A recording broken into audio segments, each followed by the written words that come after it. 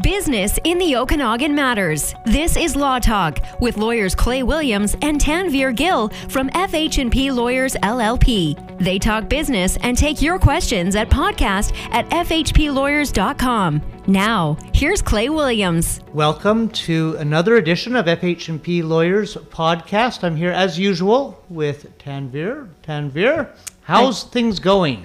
Good. Things are good. How are you, Clay? Oh, you know what? I'm doing great. We're busy, aren't we? Wow, It's busy a crazy times. busy conveyance month, and I don't think that July and August are going to be any slower.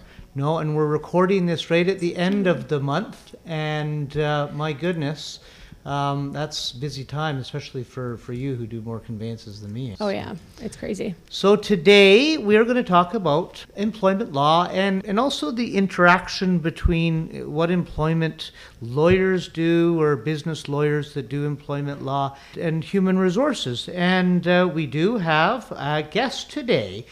So welcome Carrie. And Carrie is FH&P's Manager of People and Culture. So Carrie is our human resources professional at the firm. Welcome. Thanks, Clay. You know, I'm going to take responsibility, Tanvir. This is my idea for this show. Okay. And I'll give it to you. so one of the things I find is I do get my ongoing business clients calling me and asking me questions. And, you know, I think some of them are kind of detailed questions that I don't know the answer to. So it struck me that maybe a good topic would be, what the heck does a human resources professional, and that's what you are, Carrie, is that right? That's correct. I'm a chartered professional of human resources, a Okay. CPHR. So what do you have to do to be a CPHR? So you have to do ongoing training and professional development experience to ensure you keep your accreditation. And you can also receive CPHR designation with experience. But primarily, it's a combination of formalized schooling and ongoing experience within the marketplace. So let me give you an idea, and Tanvir, you probably want to jump in here too, but usually when I'm getting my clients calling me with some kind of an employment issue, they're asking me questions about drafting employment contracts or interpreting what's in a contract they've already signed. I'm getting questions about terminating employees and how much notice, whether they can terminate in certain situations, and restrictive covenants are a big one, and whether they can compete, whether they can use certain information to compete, and then of course business transitions, and so buying shares. Have I missed anything? No, I think that fully covers it. I think for me personally, I think I have companies that are quite a bit smaller. So the owner of the business is doing the HR, is his own people and culture manager. So when we get into bigger businesses like FH&P, for example, we have somebody actually sitting there playing that role for us for sure. So I don't, other than doing the employment contracts, non-competes, and like you said, reviewing, I haven't had any specific HR So yeah, concerns. it's kind of discrete issues almost that we're getting. Yeah. So what does a human resources professional do on a day-to-day basis? So Clay, a human resources professional is embedded in a business a lot of times. So to Tanvir's point, sometimes you're a small shop and you don't actually have the resources to have an embedded HR professional, and there are consultants available for that. But for larger employers, like FH&P got to that point, you are often embedded in the business. So a human resources professional is really looking after the day-to-day matters involving people, which I think we'll all agree is any company's number one asset by far. So those matters can be very diverse. It could be providing coaching and support to leaders and employees, hiring, onboarding, succession planning for the future, training and development, performance management, engagement, retention, team building, benefits, including mental health, which of course is a big topic these days, policy development, and certainly addressing any disciplinary matters. So the human resources function really used to be a transactional activity, but in this day and age, we're really a strategic business partner, and the more we understand about how that business works, the better off we can deliver to the business itself. So what is the interaction that you have with a business lawyer that's doing employment law? So there's definitely times when the scope of a matter extends beyond the expertise of a human resources professional. And this is when you need to be calling an employment lawyer. So various examples of that could be dealing with a wrongful dismissal concern from a former employee, a human rights complaint, a contentious disciplinary matter, or you're looking at a termination and you don't know the parameters around what should be contained in that termination. Things like uncharted employment waters. So the addition of medical cannabis and the use of that on the job is something that we might want to be talking to legal counsel about. And maybe reviewing proposed policies or significant changes made to current policies. There are those times where the scope of the matter is extending beyond what a human resource professional's expertise can encompass, and that's when you need to be reaching out to your employment lawyer specialist. So we're just coming out of this pandemic crisis that we've gone through for the last over a year now, and what a time to be doing employment law. And I don't know about you, Tanvir, but we had a lot of panic calls last year in March. What am I going to do? How can I lay people off? I mean, and as it turned out, most people did not have the ability to lay people off, although everybody did it anyway, because it wasn't into your employment contract. Do you have some stories from that time, I'll bet? I certainly do. I probably can't tell them here, though, actually. What a crisis, though. So COVID-19 has been a huge test for HR professionals. You are the face that people are going to turn to for direction when it comes to things like a crisis of this scale. So it meant that HR had to take it to the next level in terms of being in regular contact with each other, first of all, to see what were we all doing, because we were all experiencing the same thing at the same time. Making sure that we really over-communicated with staff. That's something that is hard to do when you're busy in a business, but HR really had to insist that we were taking the time to talk to staff. And we didn't have all the answers, far from it. But what was important was to make sure that people knew what was happening, even if it meant that we had no new information. That was the update at times because of the state that we found ourselves in the world. Yeah. So I know that one of the things that I was getting a lot of calls on were employers who had laid some of their staff off. And, we're talking about some of the restaurants or, some of the facilities that just weren't allowed to open. They got to the end of the layoff period, and I don't think a lot of people realize that a layoff doesn't last forever. There's a hard end date to that, and at that point, an employee is considered terminated, and you have to pay notice. Now, that must have been an interesting situation. So we as employers are relying on human resources people like you, and the staff is going, what do I do? Yeah, Clay, this was a very unique challenge because to actually run out a notice period is typically unheard of.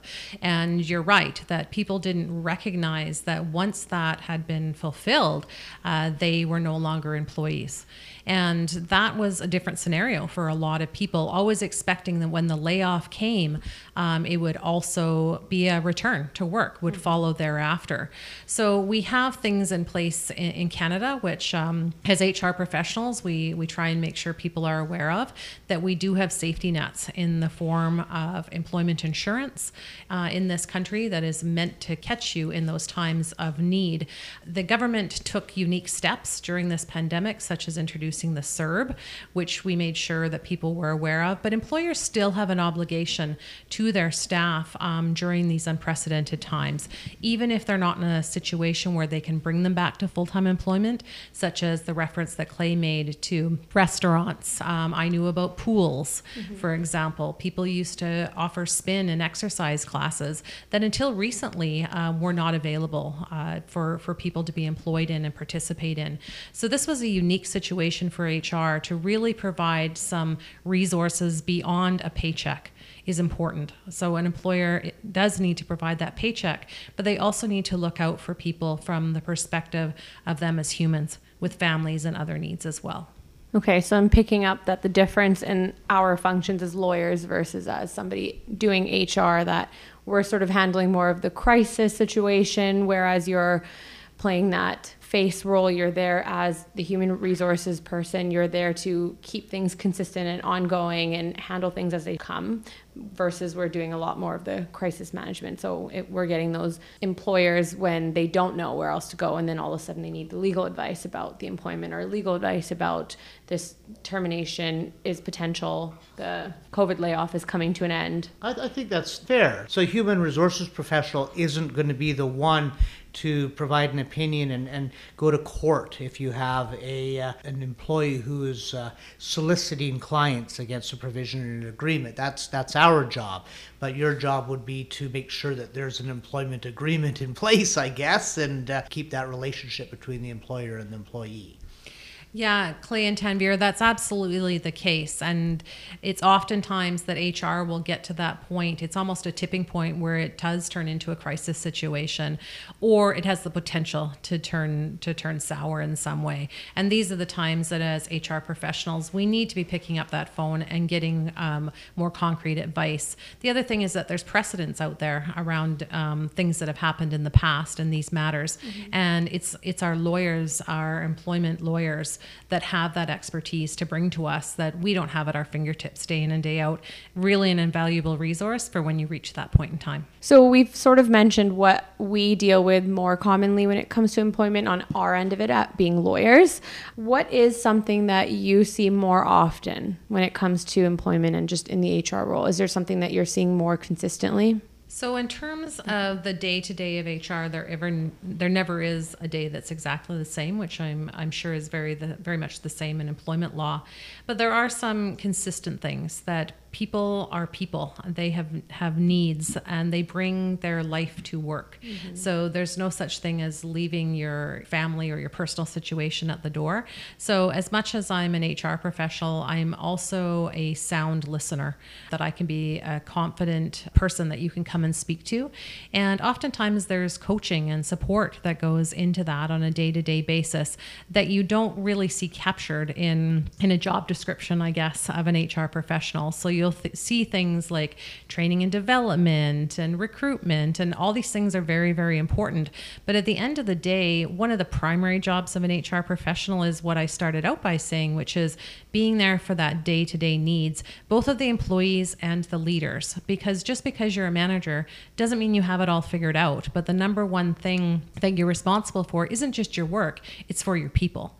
And so the better they are equipped to be successful, they're going to have better results for you and for the business overall. I just can't leave the topic without mentioning that FH&P is hiring. We are looking for... To replace Clay. Hopefully not. You can't buy me out yet. So we are looking for associate lawyers. I think we're looking for litigation lawyer, and we're looking for paralegals and legal assistants too. So we're definitely looking for a solicitor in Penticton as well. Oh, absolutely. So if you're listening, please call Carrie.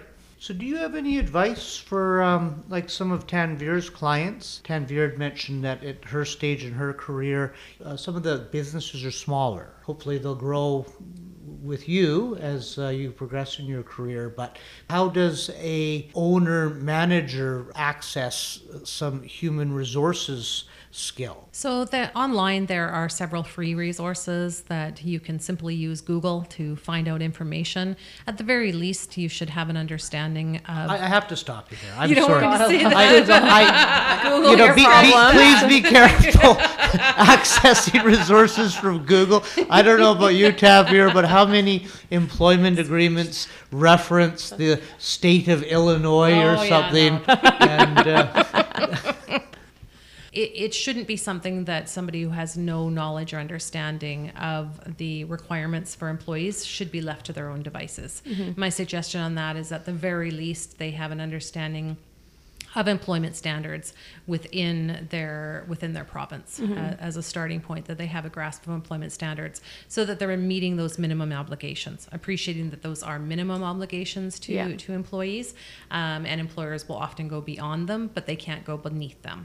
So that would be a starting point. And then people could probably find some basic information on the right sort of websites, whether they're government websites or a lot of blogs from law firms, for example, will set out not only COVID policies, but just general employment information. So it's not going to be the answer to a specific question, but there are online resources if you look in the right spot. Absolutely. And the other thing to do would be to reach out to a human resources consultant if necessary. And if it goes beyond the scope of an HR professional, then by all means to be seeking support from an employment lawyer would absolutely be recommended, because you can get yourself in trouble in the wrong scenario. And unfortunately, in a small business, that could be very costly to an employer, both financially and from a reputation.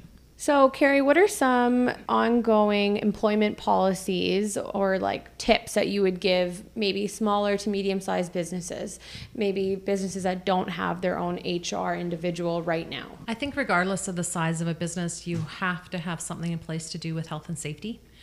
To ensure the safety of your employees would be paramount. The other thing would be to have a clear understanding of what their roles entail. So ideally that's in a written format, because if it's not, then there's a whole bunch of room for subjectivity should something not go well within the relationship. And the clearer it is laid out in a employment contract, the better off you are. And those are the times where if you don't have an in-house HR professional, you do want to be reaching out for support, and even specifically to an employment lawyer to make sure that you're using a proper template within that. And also things to do with harassment, discrimination are important as well.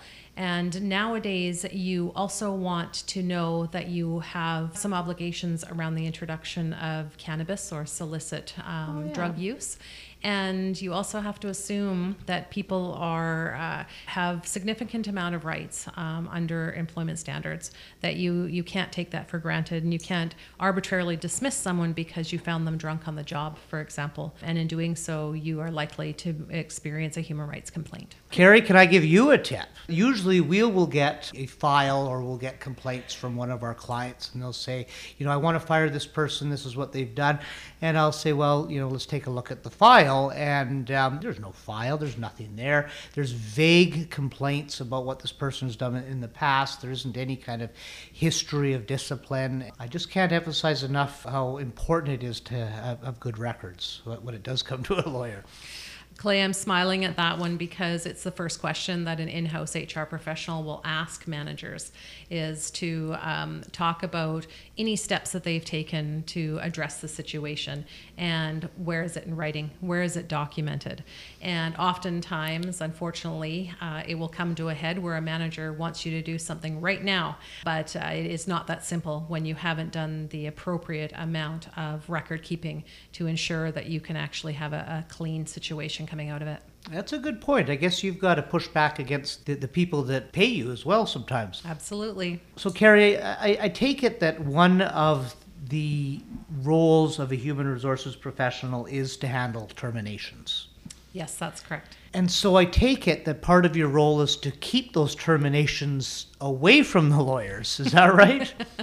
Yes, Clay, absolutely. We don't want to have to pull in legal counsel for terminations, but oftentimes it makes sense to do so. So on that note... Thanks, Carrie. That was super insightful.